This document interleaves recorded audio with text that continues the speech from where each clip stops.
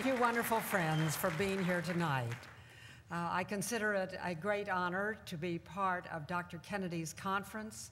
I have admired him and been his friend since we were together on the public platform in the exciting year of 1980. And it is great that you are carrying on his work. Thank you for being here. Tonight we're going to talk about a little bit of history. Doing the impossible, defeating the Equal Rights Amendment. It's been about 25 years since we celebrated the final burial of the Equal Rights Amendment, known as ERA, a proposed amendment to the U.S. Constitution that was advertised as a great benefit to women, something that would rescue women from second-class citizenship, and for the first time, put women into the Constitution. ERA was passionately debated across America from 1972 to 1982. And then ERA was rejected by the American people. And the big lesson we learned from this is that in the marvelous process of self-government given to us by our founding fathers, it is possible for the people to defeat the entire political and media establishment and to win despite incredible odds.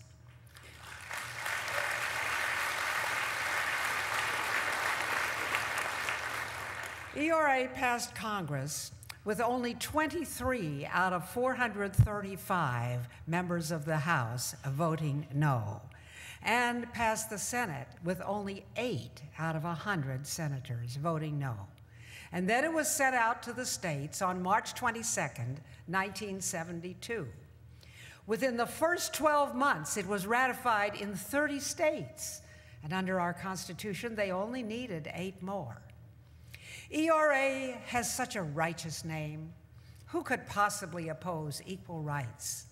And supporting ERA were all those who had pretensions to political power, from left to right, from Ted Kennedy to George Wallace, and 3 presidents of the United States, Richard Nixon, Gerald Ford, and Jimmy Carter. President Nixon said today that he favors passage of the Equal Rights Amendment for women. The Equal Rights Amendment, which I wholeheartedly endorse, has not yet been ratified by the number of states necessary to make it a part of our Constitution. We will not fail. We did not get in this fight to lose, and we do not intend to lose. We will ratify the Equal Rights Amendment for the United States of America. ERA was actively supported by most of the pushy women's organizations, a consortium of 33 women's magazines, numerous Hollywood celebrities, and 99% of the media. But a little band of unflappable Stop ERA ladies in red, headquartered in my kitchen on the bluffs of the Mississippi River in Alton, Illinois, set out to challenge all the big guns of modern politics.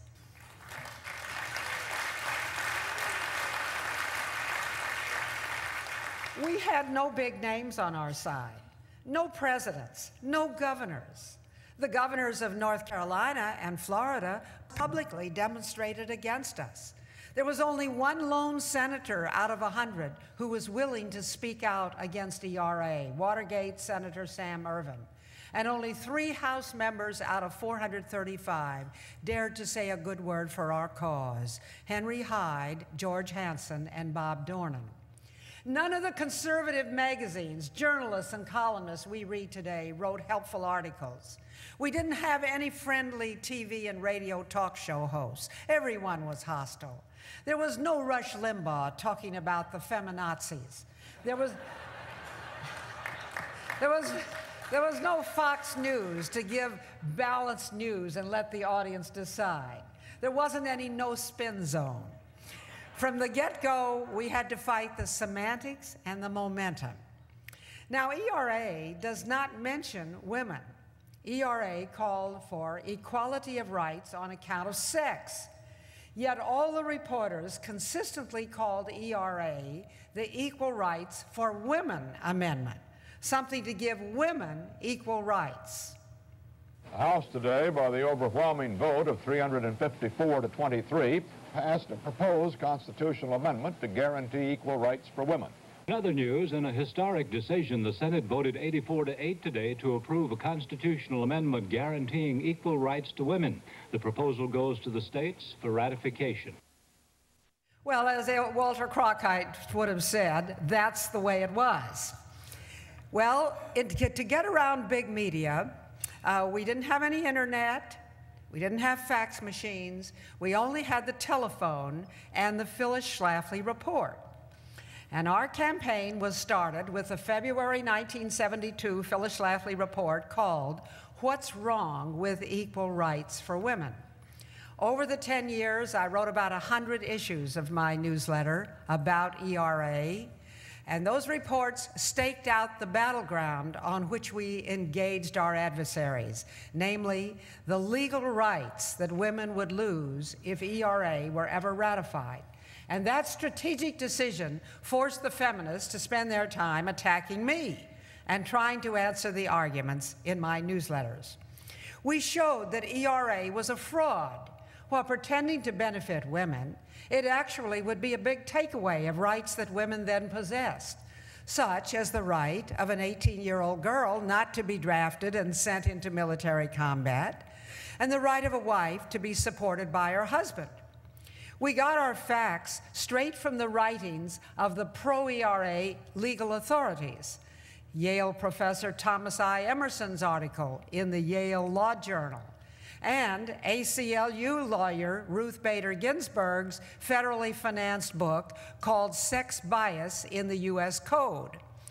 These documents confirmed our arguments that ERA would draft women into military combat and abolish the presumption that the husband should support his wife, and also take away the Social Security benefits of wives and widows. The ERAers could not show any benefit to women, not even in employment, since employment laws were already sex neutral. The ERAers said their amendment would put women into the Constitution, but we showed that the Constitution doesn't mention men or women. It uses only sex-neutral words such as we the people, person, citizen, senator, and president. Now, another document we used was Revolution Tomorrow Is Now. This was a publication of the National Organization for Women that set forth NOW's radical pro-abortion and anti-Christian agenda. We reprinted NOW's booklet, and we sold it to raise funds for Stop ERA.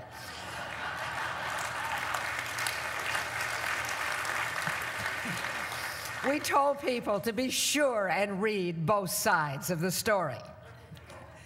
Well, we showed that ERA would give enormous power to the federal courts to define the words sex and equality of rights.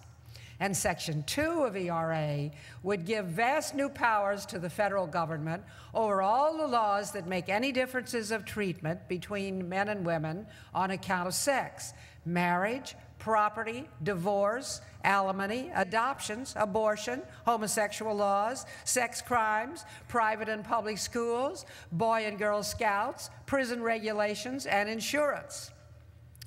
Now, in September 1972, I invited 100 subscribers to the Phyllis Schlafly Report to meet me in St. Louis. We adopted the name Stop ERA, and we selected our insignia, the stop sign. And then we all rode a bus down to the St. Louis riverfront, where we dined on the Goldenrod showboat. And I climbed up on the stage where so many melodramas had been performed, like my favorite one, Showboat, and I gave a speech on leadership. And I invited these women not only to go home and defeat ERA, but also to become leaders in the conservative cause. And they did. All our women were volunteers. We had no staff at that time. We recognized the worthy achievers with an Eagle Award, and we presented them with these awards as thanks for their volunteer work. The Women's Liberation Movement, which was then led by Gloria Steinem and Betty Friedan, was at the peak of its influence, enjoying unparalleled access to the media. Betty Friedan started the women's liberation movement with her book, The Feminine Mystique, which whined about the alleged sad fate of wives. She founded the National Organization for Women, called NOW, to urge women to be liberated from home, husband, and children.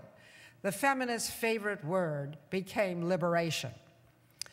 My book, called Feminist Fantasies, is a wonderful refutation of feminist nonsense about how American women are oppressed, a minority. My book ought to be used in these women's studies courses as an antidote to all those tiresome tirades by the feminists.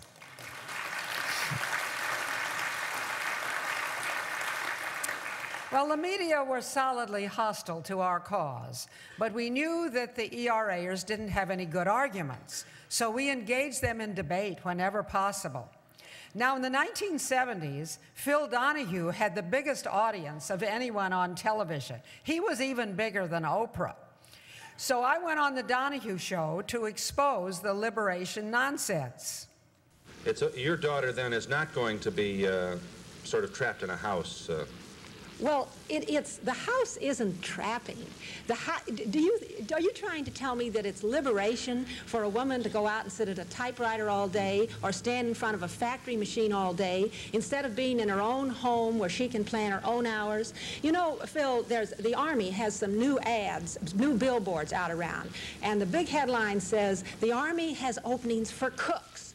And then they show a man and a woman standing in front of a big stack of potatoes in an Army kitchen. Now you're going to tell me it's liberation for a woman to leave her nice kitchen with her stove and her sink and her refrigerator that her ever-loving husband bought for her and go out and cook in an Army kitchen and peel potatoes under the direction of some sergeant and perish the thought if the sergeant is a woman. And you tell me that's liberation? Why, that isn't liberation. Liberation is in the home.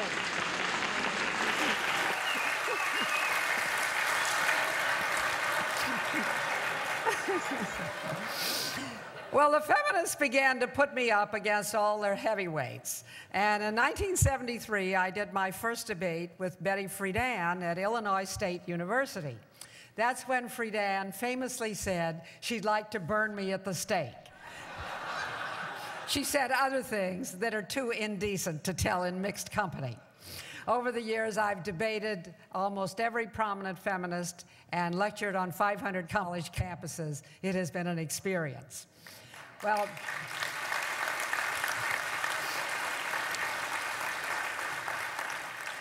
Tom Snyder of The Tomorrow Show made a big effort to stage a TV debate with two couples facing off against each other. He had a terribly hard time finding any ERA advocate who had a husband. But he finally found one we had never heard of, Brenda Feigen Fastow. And we had a debate on television.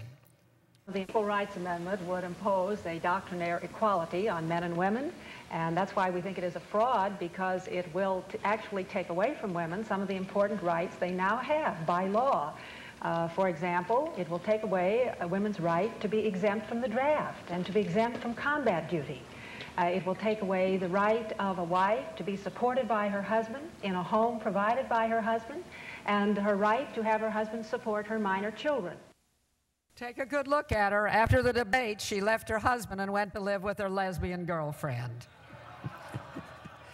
At state legislative hearings, all during 1972, 73, 74, and 75, we presented legislators with the powerful arguments and documentation provided by the Phyllis Schlafly report.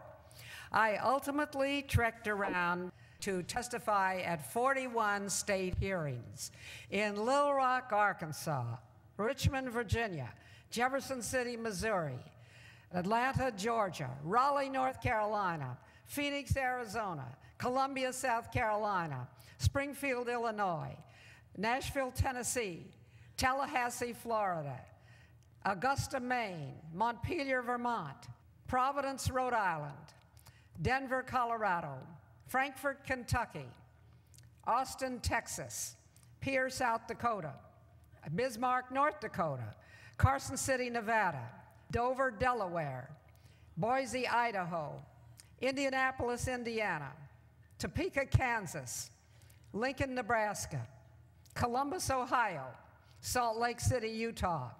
I had to learn my state capitals. Those were experiences. Well, the draft was one of our best arguments in the early years because we were just coming out of the Vietnam War. The ERAers, most of whom were well over draft age, claimed that girls wanted to be drafted. Their leader, Betty Friedan, was emphatic about this. I have always felt, and it seems to me Americans must feel, that equality of right must mean equality of responsibility. And if there ever is a need for a draft again, and there is no reason for women to be exempt on the basis of sex. They even got female members of Congress, such as Congresswoman Pat Schroeder, to assure us that ERA would definitely draft women into military combat. The point is that under the Equal Rights Amendment, Congress will no longer have the option. Congress will be constitutionally required to draft women on the same basis as... Do you agree with that, Congresswoman Schroeder? I agree that we have the power, that, you know, whether or not we'll continue to use it depends on the state of emergency. Do you agree that you'll have no option if the Equal Rights Amendment... That's right. We will have to put laws in that apply both to males and females equally. In other words, you want to draft women? That you can only draft women for combat duty if they can perform the same functions that, and men and women would have to. Do you think that's desirable? Yes, I think that's all right. We made so many trips to the state capitals, and I gave directions with my bullhorn. One day, a preacher rented a monkey suit and joined our demonstration, walking around with a sign that read, "Don't monkey with the Constitution." He almost lost his church over that. The feminists were usually belligerent toward the legislators, whereas we were always ladies. We sent them Valentines and Easter cards and messages like this for recognizing the difference. You are terrific, fabulous, sensational, fantastic, and marvelous. Every year, our ladies baked a loaf of homemade bread and took it to every one of our 236 Illinois state legislators. The feminists called that our dirty trick. Of course, most feminists were not capable of baking a loaf of bread.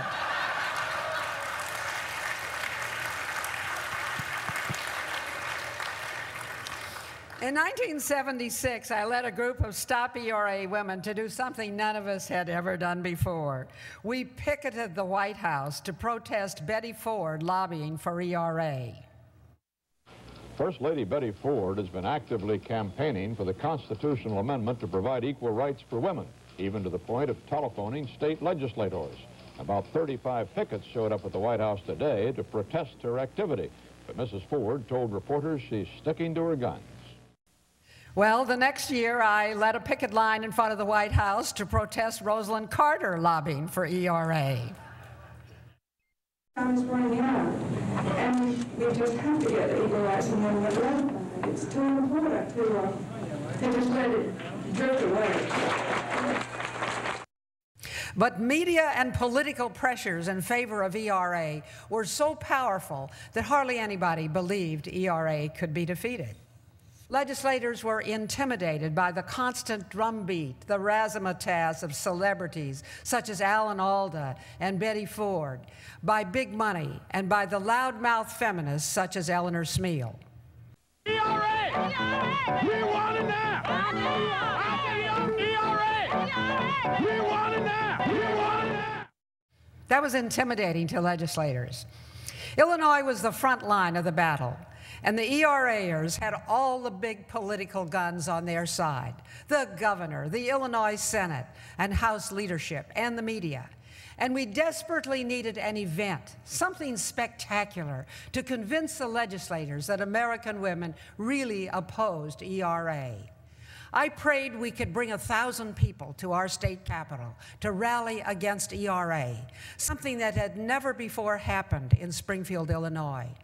I sent out the message to all the churches, the Protestants and evangelicals, the Catholics, the Mormons, and the Orthodox Jews. And April 27th, 1976, was the day that changed the face of politics forever.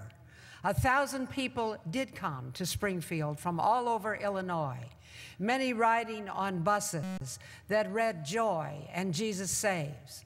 I gave directions on my bullhorn in the rotunda. Many of our people carried babies in their arms or homemade signs, and we hand-delivered our homemade bread to every legislator. That thrilling Stop ERA rally in Springfield in 1976 turned the tide against ERA in Illinois.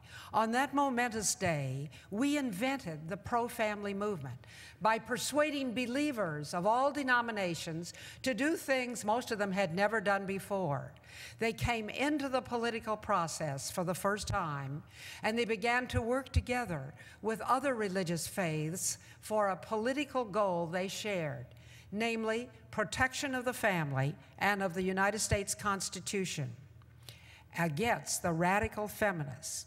We did not have one single big political name at our rally, but that rally nevertheless morphed our Stop ERA committee into the nucleus of the mighty pro-family movement that is so powerful today. Now,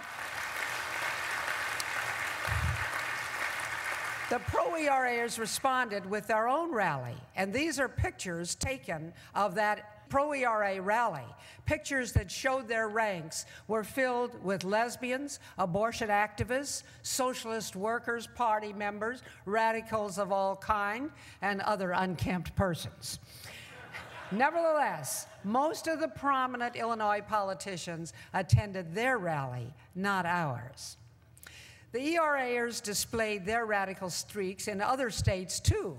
In Virginia, the ERAers spit on the Speaker of the House, staged a sit-down at the state capitol in Richmond, and had to be carried out by the police. ERA supporters were arrested after they protested defeat in a committee of the Virginia legislature.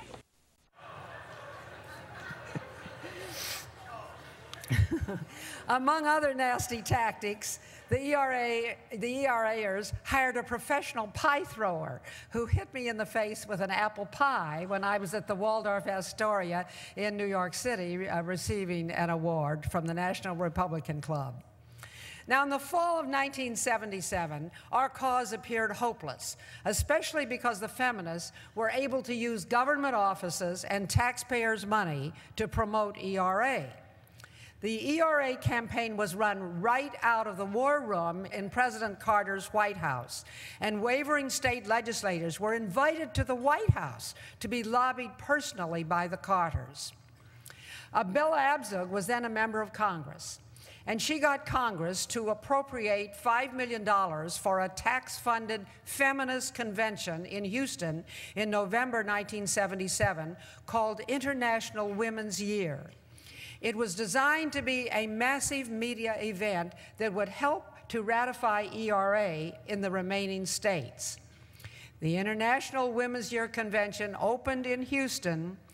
They had 3 first ladies on the platform, Rosalind Carter, Betty Ford, and Lady Bird Johnson. That's the kind of power they were able to put out for their event. And every feminist you've ever heard of was there at that November 1977 convention in Houston.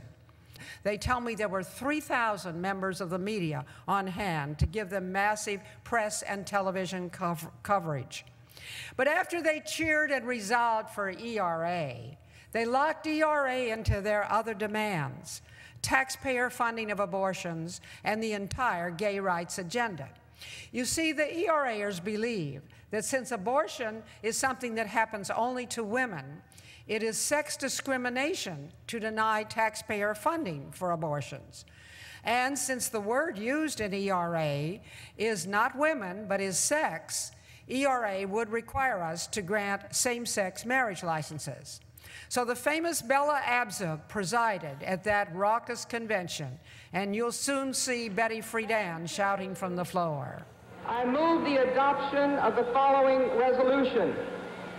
The Equal Rights Amendment should be ratified. I would like to ask this body to give the most resounding and urgent vote demanding the ratification of the Equal Rights Amendment within the coming year, because otherwise the enormous expenditure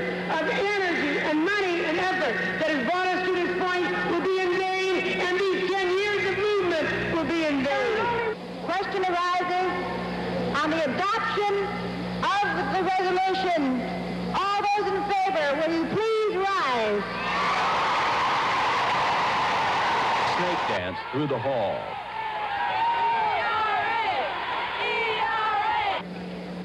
We support the U.S. Supreme Court decisions which guarantee reproductive freedom to women. The resolution on reproductive freedom is adopted.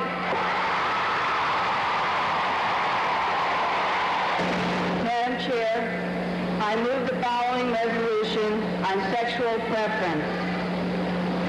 Congress, state, and local legislatures should enact legislation to eliminate discrimination on the basis of sexual and affectional preference in areas including, but not limited to, employment, housing, public accommodations, credit, public facilities, government funding, and the military.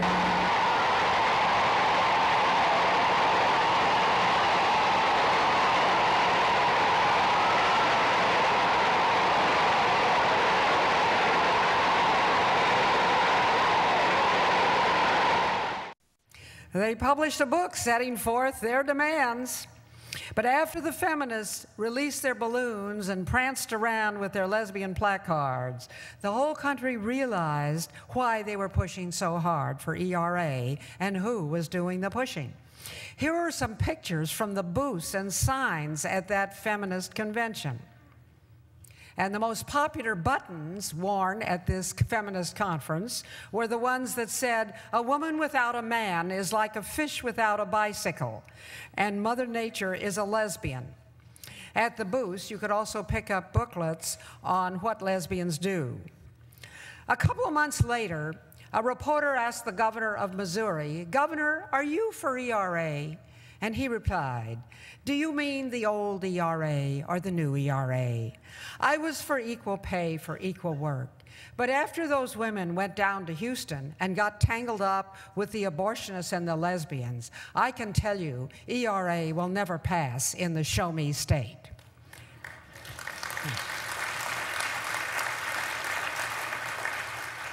Houston gave us the proof that ERA's real agenda is taxpayer-funded abortions and gay rights. And since that feminist convention, ERA has been voted on about 25 times in state legislatures, in Congress, and in several statewide referenda, and it has never had another victory. Nevertheless, the fight went on. To counteract that tax-funded atrocity, our Eagle Forum board took another call in Houston at the same time, the Astro Arena. And we urged our people to come from all over the country at their own expense, of course. We called it the Pro-Family Rally. And looking back, I don't know how we had the nerve to make a contract for a hall that seated 15,000 people. We just knew we had to make a statement. From all over the country, our women rode on buses up to 20 hours each way. They came to our pro-family rally and then returned home on the buses without ever going to bed. The buses came and they came and they came, and we filled the Astro Arena to overflowing. November 19th, 1977 was the day the expression pro-family movement went into the political vocabulary. The Houston Post reported an attendance of 20,000 people in a hall that could seat only 15,000. Bob Dornan was the only national celebrity who dared to come to our rally. In order to have held the line for the last 5 years against the tremendous odds of White House lobbying, federal government expenditure, prominent people, and big money, we had to have somebody on our side who was more powerful than the President of the United States.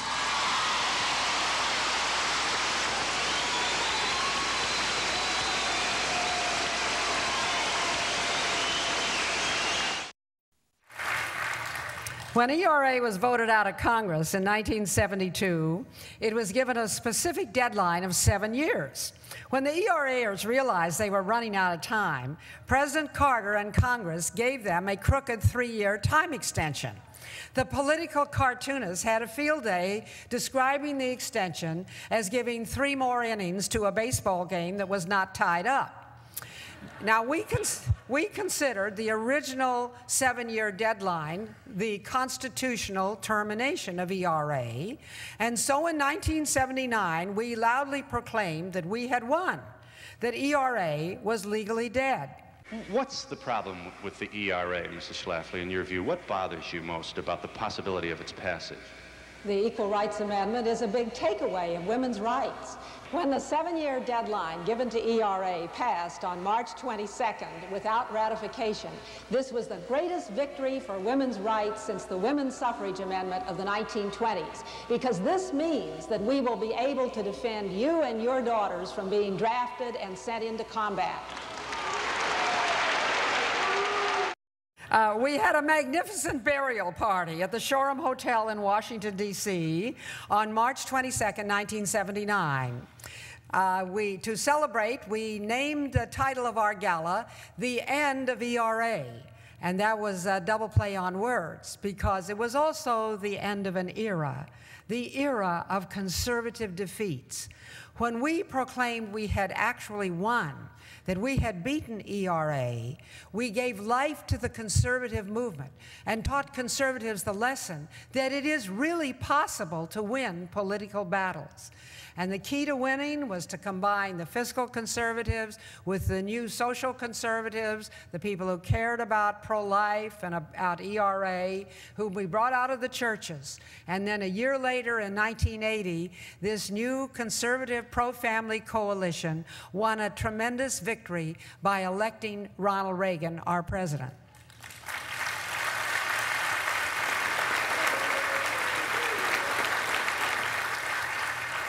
But the fight went on in the 3 extended years, and the ERAers staged huge media events with celebrities such as Phil Donahue, Marlo Thomas, and Alan Alda, who came personally to Springfield, Illinois. For the past 5 years, the fight over the Equal Rights Amendment has been increasing in pitch and has become one of the volatile issues in America today. How long can we stand by and watch qualified people denied their fair share in the economy and in the political strength of the nation just because they're women? Well, during the extension period, the ERAers staged huge media events with these kinds of celebrities. You saw that impressive demonstration. All our Illinois votes were cliffhangers. We won with a changing mix of conservative and liberal Republicans and Democrats, downstate rural guys, and Chicago machine Democrats. The most dramatic Illinois vote came on June 18, 1980. Tension was very high, and all the national media showed up with their cameras. President Jimmy Carter was telephoning Democratic legislators and promising them federal housing projects in their districts if they would vote yes on ERA. Republican Governor James Thompson was telephoning Republican legislators and promising dams, roads, and bridges in their districts if they would vote yes. Mayor Jane Byrne was telephoning Chicago legislators and forcing them to vote yes under threat of firing them and their relatives from city patronage jobs. Democratic legislators who were beholden to the Chicago machine wept publicly as they apologized to me for having to vote yes so their relatives wouldn't lose their jobs. And then there were even cash bribes flowing.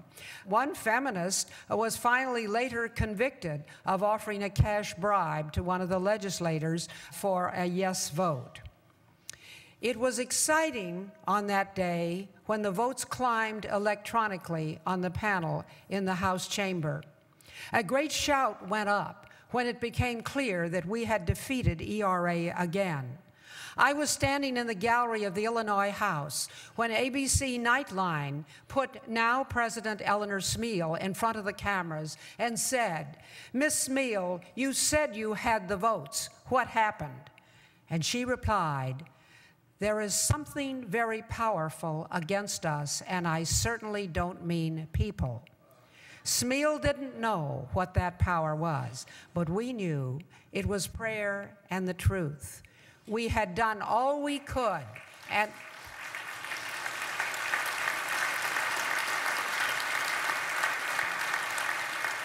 but the punchline is, we had done all we could, and the Lord brought us 2 votes from Chicago legislators who had never voted our way before.